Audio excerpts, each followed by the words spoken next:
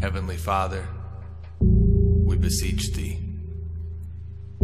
I kneel before You as a member of this age-old craft, praying to You for guidance as I am on a journey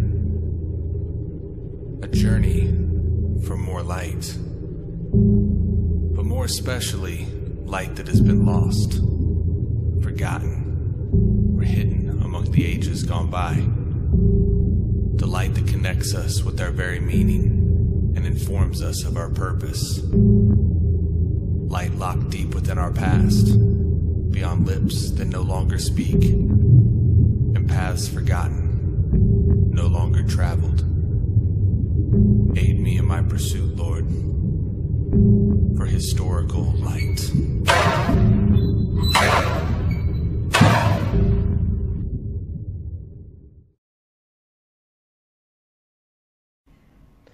Hey everybody, welcome back to Historical Light, an independent Masonic show focused on the historical events and aspects within Freemasonry. As always, I'm your host, Brother Alex Powers. I want to thank you guys for joining us again. As you may notice right off the bat, this isn't our normal recording studio. Actually doing this one from a hospital waiting room. As some of you guys know, had some stuff going on in my family recently.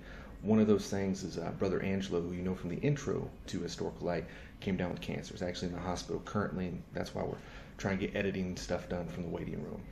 Also, unfortunately, lost my younger brother last week, so kind of hence with all that stuff going on, why there hasn't been as many episodes coming out as normal lately, and just been really hectic. So thank you guys for bearing with me. Promise we will eventually get back to normal time and schedule, but just until then, just give me a little slack.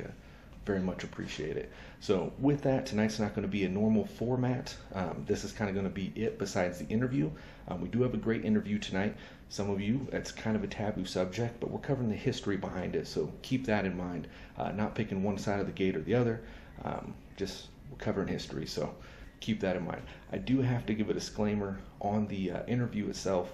Been having some issues with the recording software I use, and I've tried to cut and paste, but the audio from the video on our guest just doesn't match up perfectly. So I try to do a lot of editing in that, but still not perfect. So bear with that. If it's too much to handle, jump over to the podcast side. But as always, I appreciate you guys. Thanks for sticking in there. Thanks for all the kind words, and we'll see you soon. Take care.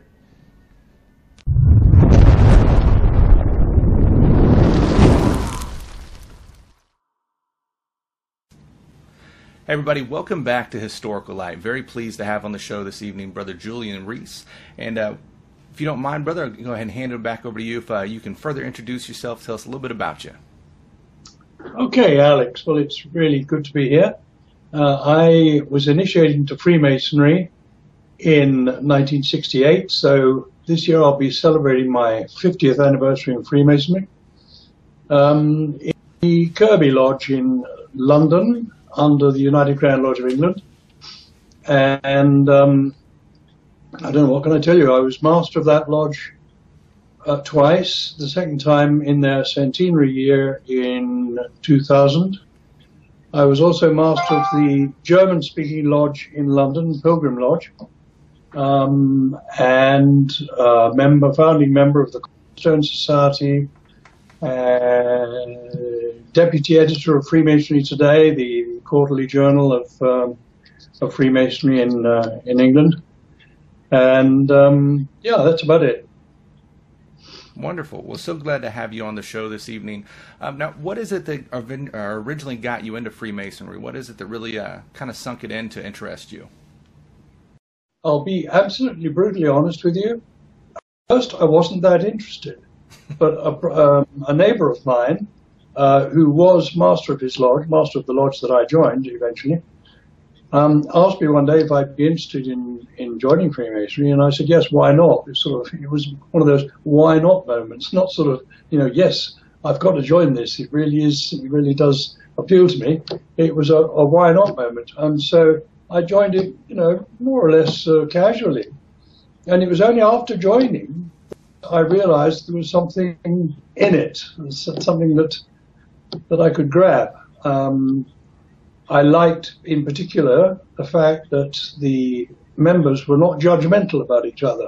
Every other sphere of life I'd been in the army and school and in business, people were all being judgmental about each other. But in Freemasonry, I found they weren't. And I kind of liked this. I thought this was okay.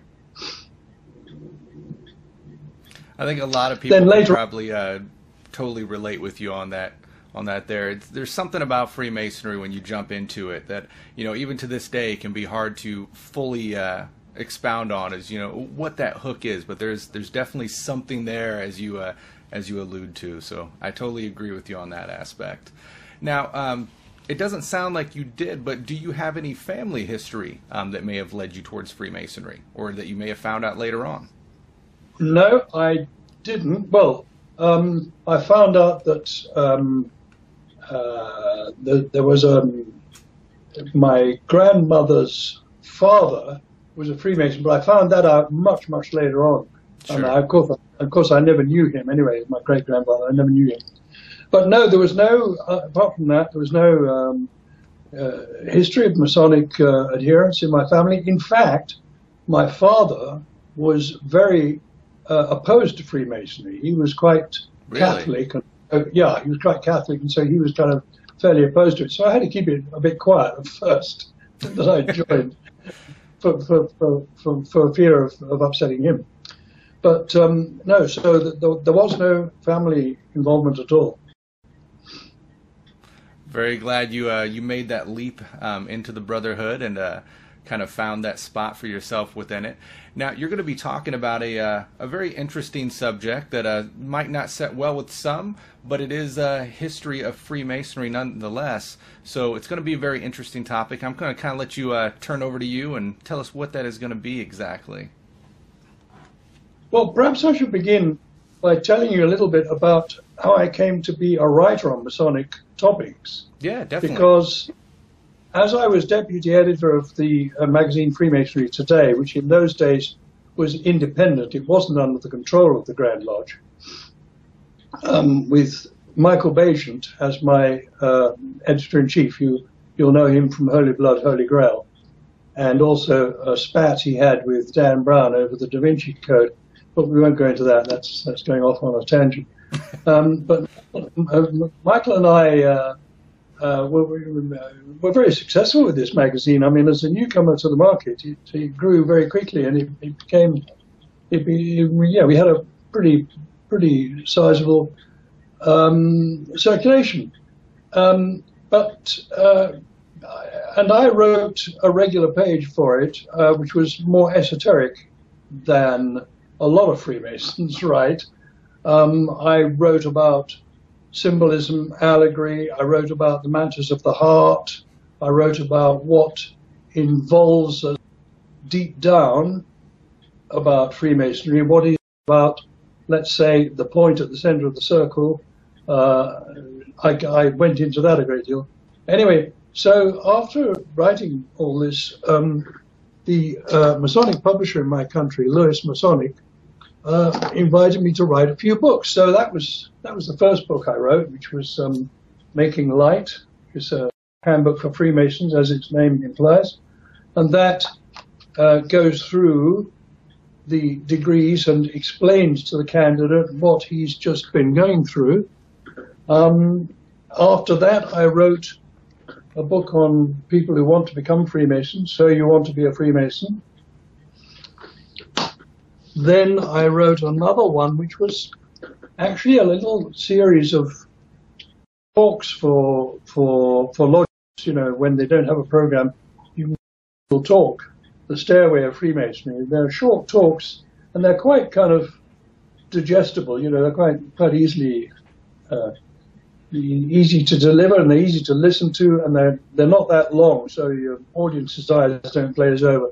So any director of ceremonies can. I mean, there's a typical one. It's just a couple of pages, just a couple of A5 pages. It's nothing. So you know, you can easily do that to a lodge when they haven't got any work. Then came this, which is the book on the tracing boards, which has been probably my most successful book. I go through the tracing boards of the 3 degrees in the emulation ritual, but also I talk a lot about other countries. There were quite a few American boards in there, a couple of American boards. Okay. Following on the heels of that, I published another one, which I called Ornaments, Furniture and Jewels. Now this, again, illustration of symbols and how they develop into allegories for us. So there's quite a lot there in terms of allegory. But at about this time, this is what I'm leading up to, I became a little disillusioned with the United Grand Lodge of England because they appeared to renege on the promise of spirituality in our ceremonies. In fact, the Deputy Grand Master actually said in Open Grand Lodge, Freemasonry, quote, most certainly does not deal in spirituality. And I was very concerned about that. There were thousands of other people. We had quite a debate going on the internet about this for a while. A lot of guys in New Jersey thought this was going too far.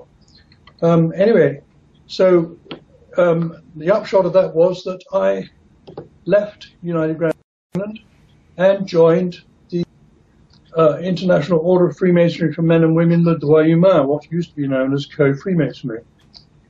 Now, that actually was for me a trip back to Freemasonry's roots, because I found there, devoid of all the business of rank, precedence and flashy regalia and all the rest of it, and devoid of any kind of ambition and, you know, vying for recognition by senior people in Grand Lodge, devoid of all that, okay? And there we were actually getting down and talking about the real meaning of Freemasonry in our meetings and in the conferral of degrees. And there was a hell of a lot of spirituality about it. And I took to it straight away. It was just like a breath of fresh air. I really loved it. And anyway, the result of that was this book, which is Today's Freemasonry for Men and Women. And in this, we talk about the history of how bi-gender Freemasonry came about, which it started in France in the late 19th century. Georges Martin and Maria de Rheims got together. She got herself initiated in the lodge, much to the horror of the brethren in the lodge at that time. But she got herself initiated, and she and Georges Martin founded what later came to be the Order of Co-Freemasonry. And Annie Besant, whose picture I have here, brought it then. She went to Paris and became initiated, along with a friend of hers, Francesca Arundel, and she then brought it to England and founded the British, what is today the British Federation of the Order in England. And so that's how that came about. It's a very brief, potted history of how bi-gender Freemasonry originated in England, but there's more of it in this book. Wonderful. Well, I definitely have to. I have unfortunately not read that book yet, but it's on my list at this point. So you mentioned some interesting points there, right? So you're in what we call the mainstream Grand Lodge system, and you just weren't seeing or finding what you were truly seeking there on the the esoterics and everything else, which I think is a common complaint in today's Freemasonry with a lot of people. The esoteric side, the spiritual side, can become a very kind of taboo subject for a lot of people. And, that kind of confuses me, because that, to me, is the essence of Freemasonry itself. It's not the pancake breakfasts and the fundraisers. It's that deeper meaning within. So you found it best, or you weren't able to find those aspects within the mainstream Grand Lodge system, so you went elsewhere to find that. So within the co-masonry side, you see a lot more of the more direct pointed into the spiritual and esoteric side? Well, let me go back first to what you said about not finding it where I came from. Sure. Because actually, that's a slight oversimplification. There are many Freemasons, and I know many on your side of the Atlantic as well, who are very adherent to an esoteric spiritual form of Freemasonry in which you look inside yourself, in which you develop your own structure, your own edifice, and with that you build a temple to humanity. Sure. And there are many thousands, both your side of the Atlantic and mine, who will subscribe to that. They find it difficult, however, because mostly their Grand Lodges, both yours and mine, tend to not have much time for that kind of Freemasonry. The senior Grand Lodge officers I know, few exceptions, generally want to play that down or even talk it down and say, just stick with your normal lodge program, stick with your normal lodge procedure, keep learning the ritual, and keep raising money for charity and doing all these good things. But it doesn't address the central point of Freemasonry. And so, when I made the move over to the International Order of Freemasonry for Men and Women, the first thing I noticed was the very deep concentration on things of the spirit. I mean, just to give you an example, before the lodge was opened, we all lined up, and we do today in my lodge. We line up in a single file outside the lodge and maintain complete silence and shed all the cares of the world that might have been around us on that day up until that moment. Relax, breathe in, and make sure that we're centered on ourselves before we then process gently into the temple. Now, that sets the scene, I'm sure you can see, sets the scene for a very different kind of experience. Indeed. from the kind of joshing that you sometimes get outside lodges between the guys, good-natured stuff as it is. I have nothing against it, but it doesn't sit with that inner work that you're dedicating yourself to when you go into the lodge. And I know of many outside of the Atlantic who miss this and who are trying to introduce it into their lodges. I gave a talk at the Washington Memorial in Alexandria, Virginia, the title of which was The Spiritual Path of Freemasonry. When was this? In 2011, I think. Yeah, about 2011. And, the guys were absolutely with me. They were absolutely with me. They were for this sort of Freemasonry. Mm-hmm. So, there is a big following for this, not enough at the moment, and by and large, Grand Lodges the world over tend not to be too sympathetic towards this sort of approach. Sure.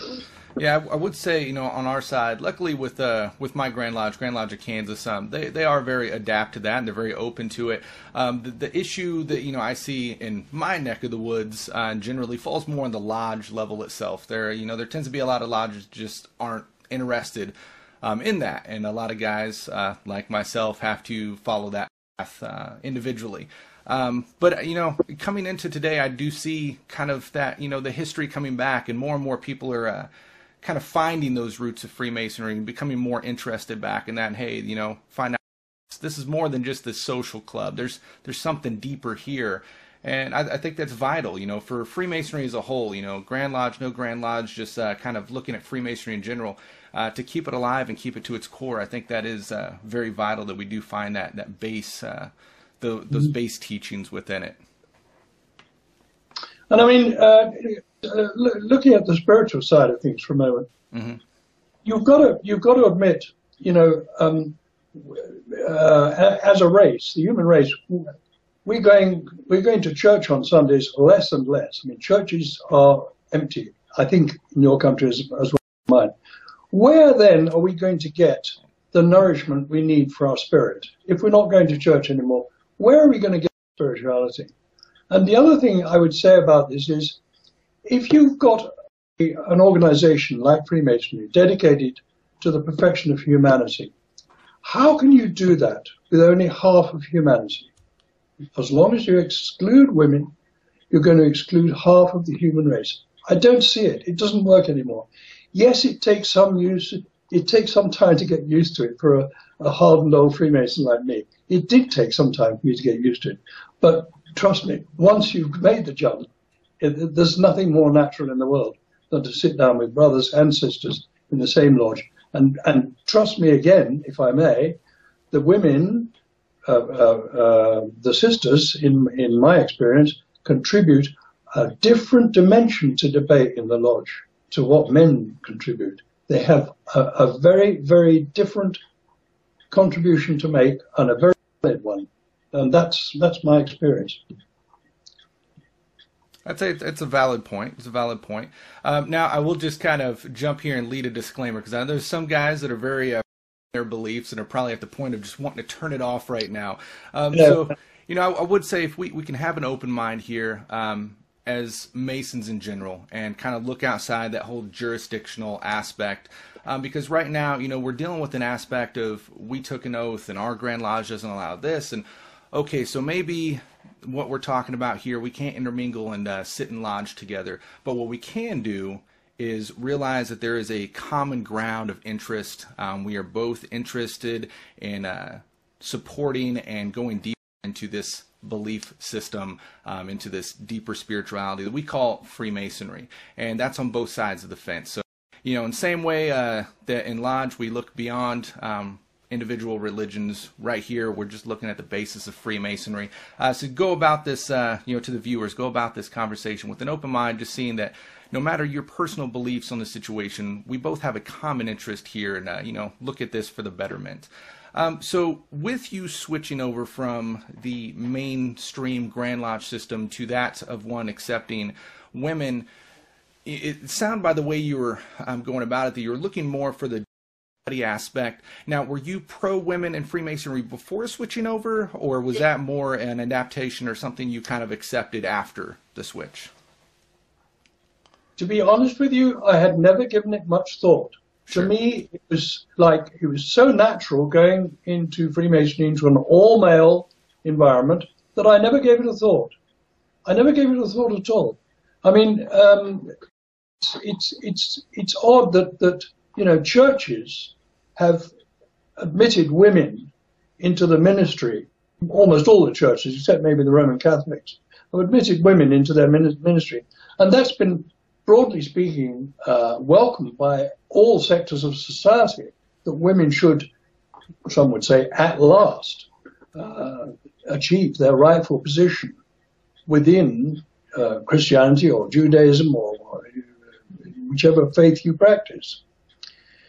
But, so where was I? I think I've gone off the track a bit. Was I interested in the participation of women before I joined?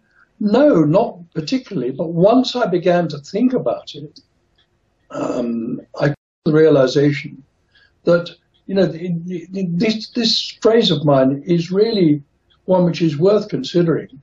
An organization like Freemasonry is dedicated to the perfection of humanity. I think we would all agree on that. Now, how are you going to do that if you exclude half of humanity? And that's my case. I need to know, you know, and so, yes, it came on me, I suppose, at about the same time as I made the switch. That realization that, so no, it was nothing that sort of, oh, well, I suppose I'll have to put up with women if I join this lot. It wasn't that at all. It was, I wanted to join them because I sensed that their attitude towards the spiritual and the esoteric was where I wanted to be. Sure. And at the same time, there were women singing it, so I wanted to see how that worked. And I found that it did work. Very interesting. And, you know, just to kind of let everyone know, I'm not picking sides here. Yeah, that tends to be a dangerous topic into Freemasonry. But you know, it is a valid point to sit here and look at it on both sides and see, you know, this is Freemasonry and it does exist.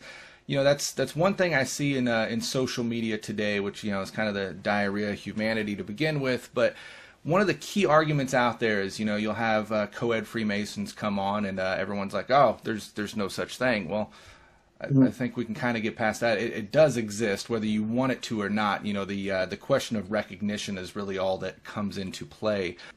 Yeah, I had to resign from the United Grand Lodge of England. Sure. I had to. Okay, there was no way. Well, first of all, the International Order of Freemasonry for men and women don't accept dual membership. So if you want to join us, you're going to have to resign from UGLE. Won't stop you, if you wanted to, visiting their lodges, but of course, let you. So here I am. I'm in a situation. I've got to say goodbye to my friend on the all-male side. I've got to say goodbye to the lodges that I used to visit because they won't admit me anymore. With some lodges, I have to say, with some of them, I go to their dinners after the meetings because they're not tiled and therefore it's okay. So I still do that with one or two lodges. But by and large, no, I'm regarded as a lost cause by the United Grand Lodge of England. They think I'm beyond the pale. They won't talk to me. They won't do anything with me, which is fine. I mean, it's up to them, you know. Sure. However, I have to say, our policy is that if a man or a woman is a regularly initiated Freemason, there is no reason at all why they should not come and visit my lodge. The result therefore is that what I have in my lodge is a constant stream of visitors, of guys who come across from the United Grand Lodge of England. We're keeping it very quiet, we're keeping it very clandestine, right, because they would be thrown out if they were found out. So they're coming over, visiting our lodges clandestinely. And, you know, that's fine with me. I'm fine with that. But unfortunately, United Grand Lodge of England doesn't extend that amount of generosity to people from other obediences. Sure. So you said, you know, co-masonry kind of launched in the 19th century. Where do they come off basically jumping into the allotment? Was it kind of a personal innovation, or where do they come off jumping? Because obviously, you know, over here are rules, so to speak, say, you know, only men can join. So who was the first to say, you know, that's not going to work, or just interpret it in a different manner to allow women to join?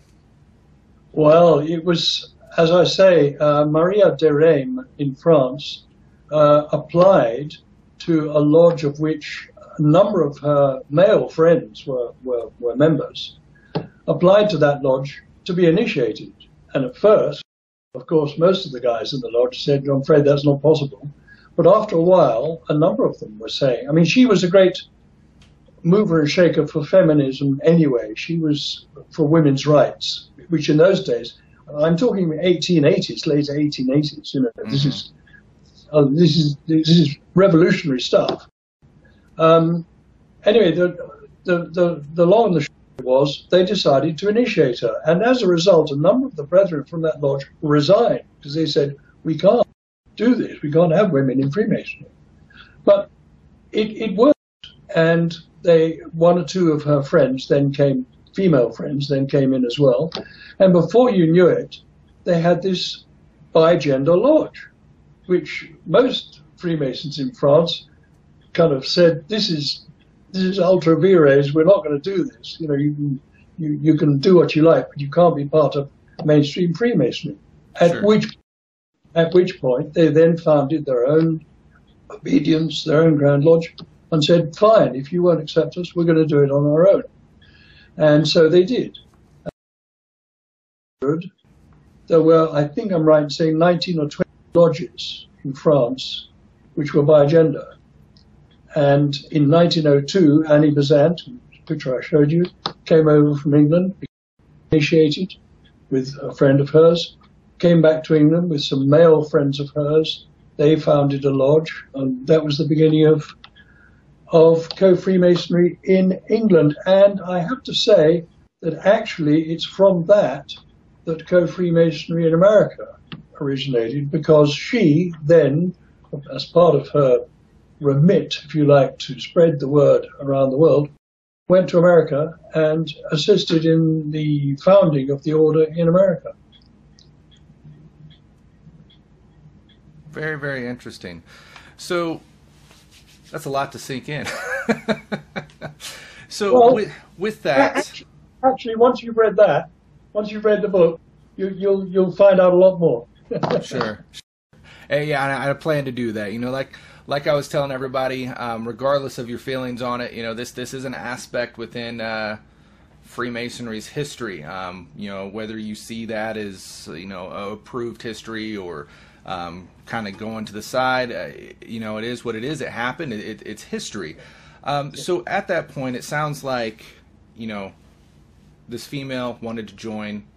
It was kind of against the rules, but, you know, deep down they couldn't see that personal reason of why that was a rule, so they went ahead with it.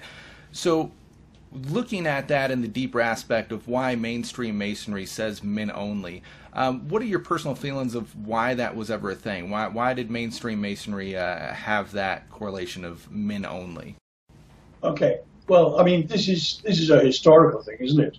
I mean, you got to, if we go back the claimed 300 years to 1717 in London, I mean, what was the position of women in those days? Women were the property of their husbands. Literally, they were the property of their husbands, in just the same way as their coach and horse, or their farm, or their furniture in their rooms. The wife was simply another piece of property. She had no say in anything. She didn't have a voice. She couldn't control her own money. Any money she had when she married, it went to the husband. That was it. End of story. She would depend on him for everything. Okay. So women didn't count. The brutal truth of the matter is that in the early 18th century, women simply did not count. They were useful. They were adornments to society, looking humorously. They bore children, which was their prime function, you know, was to produce an heir for the aristocracy, and that was it. But in terms of actually having any determining role in society, they had none. Okay, now we got to face that. So, what would have been the point in 1717 of admitting a woman to a lodge? She didn't have anything to say. She didn't have anything to give. She didn't have anything to contribute. Nothing. So, you know, and so historically, women have been excluded. Not just in Freemasonry. I mean, we've seen it throughout society in the 18th, 19th, and much of the 20th century. I don't know how it is in your country, but in my country, women are still, in many, many parts of our society, struggling for equal pay with men doing the same job. Okay, it's absolute nonsense. It really is, and we've got to put it right. I mean, I'm not here to proselytize for the women's movement. They do that very well. Obviously, I'll support you wherever I can. But no, you know, the fact is, it's no good saying women can't join, women can't be this, that, and the other thing. But in the 18th century, of course, it was not only perfectly natural to say it, nobody even questioned that fact. Women were simply not included. Sure.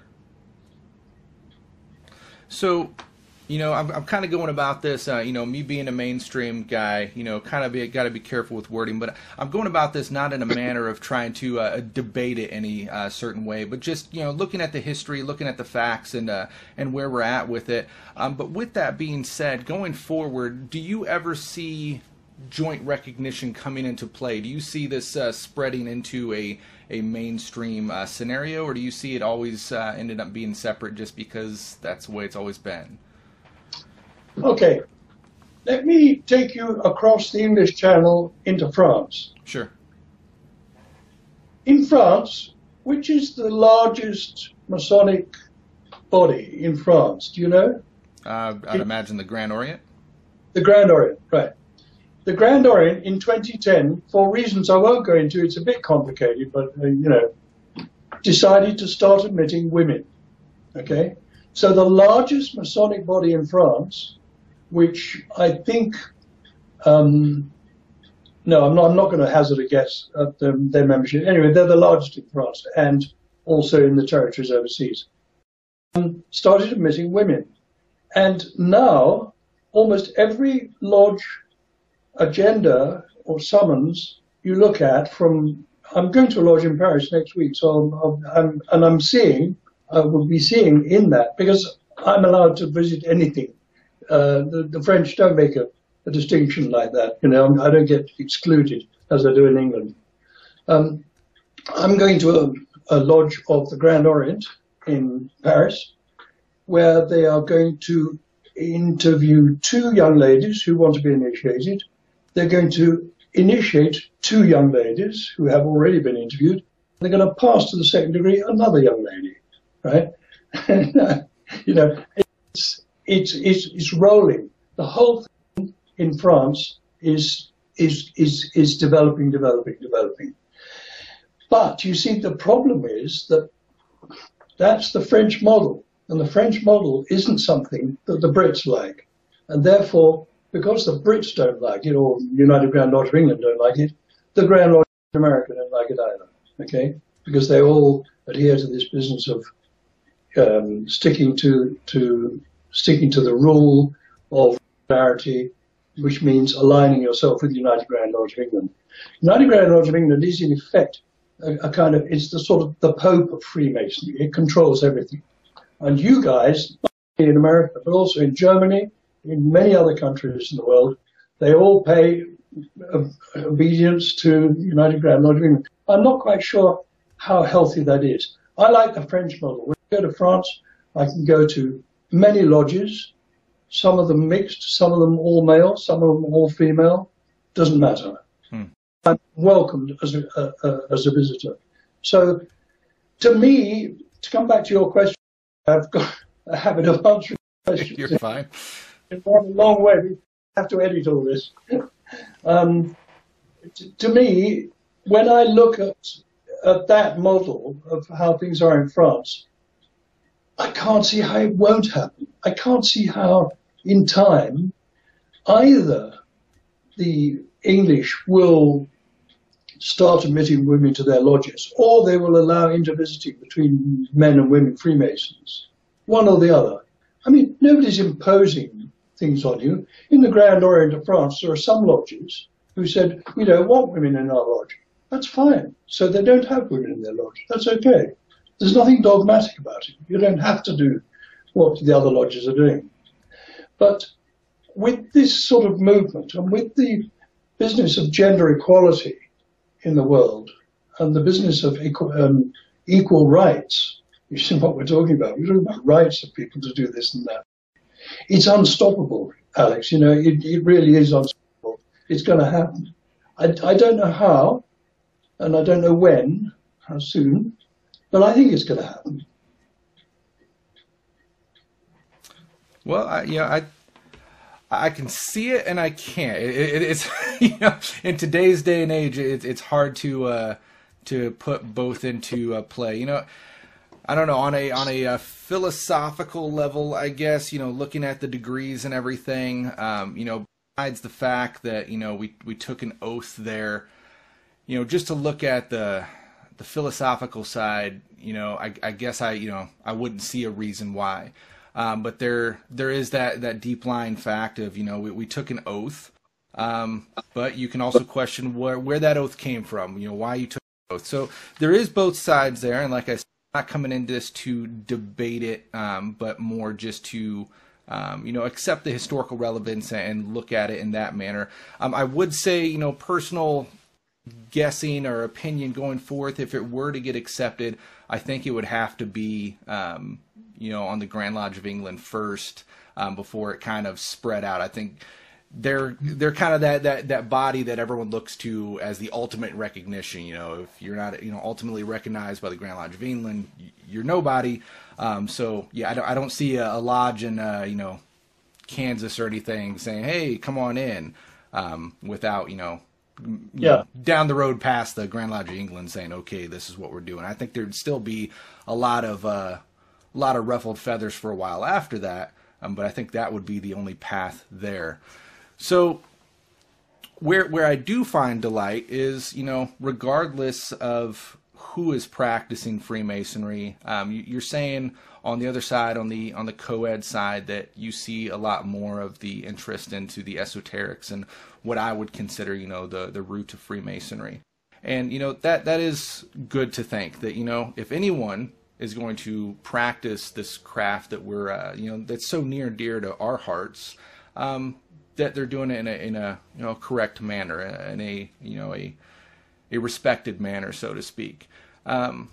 So kind of what are your feelings there? Do you think you have gotten more in the esoteric side switching over? Okay, well, before I left United Grand Lodge of England, there were a number of us who had got together to try and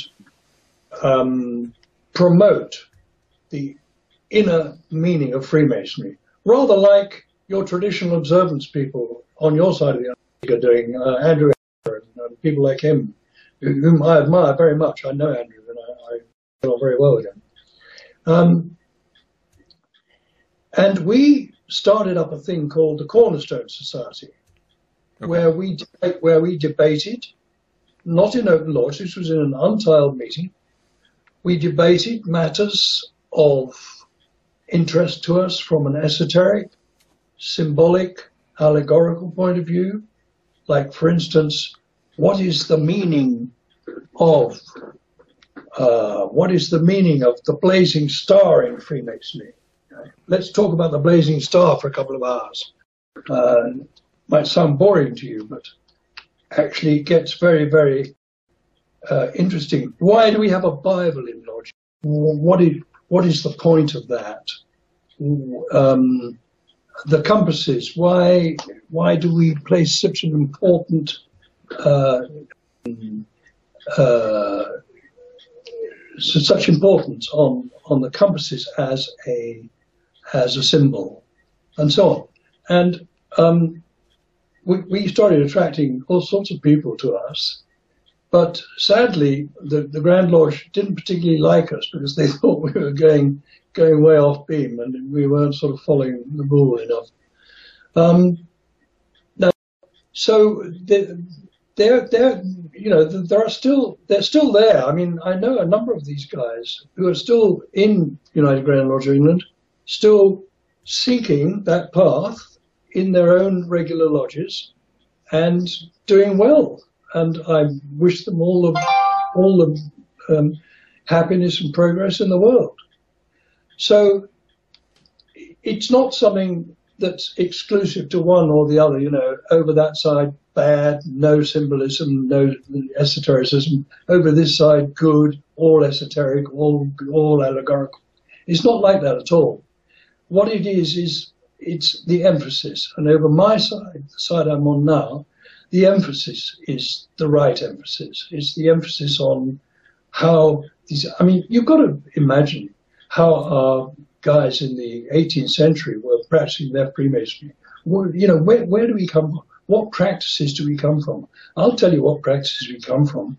The practices we come from are a world where guys were being instructed, you know, for months sometimes before they could progress from one degree to another. Where they were learning stuff of real value, not just answer a few questions later into the second degree. So all we're doing is going back to where we were in the late 1700s. That's what we're doing. Simple as that. Well, brother, you know, it's kind of one of those topics we can go back on and go both sides of it for hours and hours. But, sure. You know, I do appreciate you coming on and sharing that history with us. And I want to give you the opportunity to pass along kind of any thoughts or anything, and any plugs, promotions, websites, all that good stuff, and then I'll have some final thoughts as well. So go ahead, brother.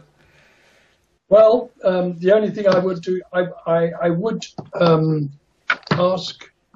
I think this book, of all the books I've showed you, this book is worth a plug. It's my book on the tracing boards, and it does talk an awful lot without going into women in Freemasonry at all, because I wrote still only on the side. Okay, so you won't be contaminated if you read. Okay, it's a really good book about the symbolism, the allegory, what happens to us. What are tracing boards for? I know in America you don't use them a lot anymore, but I've dug around a number of museums in the States, Lexington and New York in particular, and there are a lot of American tracing boards in there. So for you guys, it would be really interesting to get that book. It's called Tracing Boards of the 3 Degrees in Craft Freemasonry. No, I have no plugs really, and it would be a mistake to say that I'm not respectful of every Freemason's affiliations and adherences and aspirations. And if a man sincerely feels no, women in Freemasonry is wrong, that's fine with me. I don't seek to convert people or to change their minds, but I do think it's nice, a funny word, it's good to have an open mind. And if you can have an open heart. You have an open heart, heaven knows where you can go. Totally understand that. And, kind of my final thoughts here on the show is basically, brethren, no matter your feel on the acceptance or non-acceptance of female Masons, I would say this, that it's an obvious they do exist. But at the core, we are Masons, right? And I think as Masons, we are called to be something more and hold ourselves accountable to a certain level of being. With that being said, going through social media and stuff, some of the arguments and the things being said out there, we should really get to a point that we can just say, hey, you know what?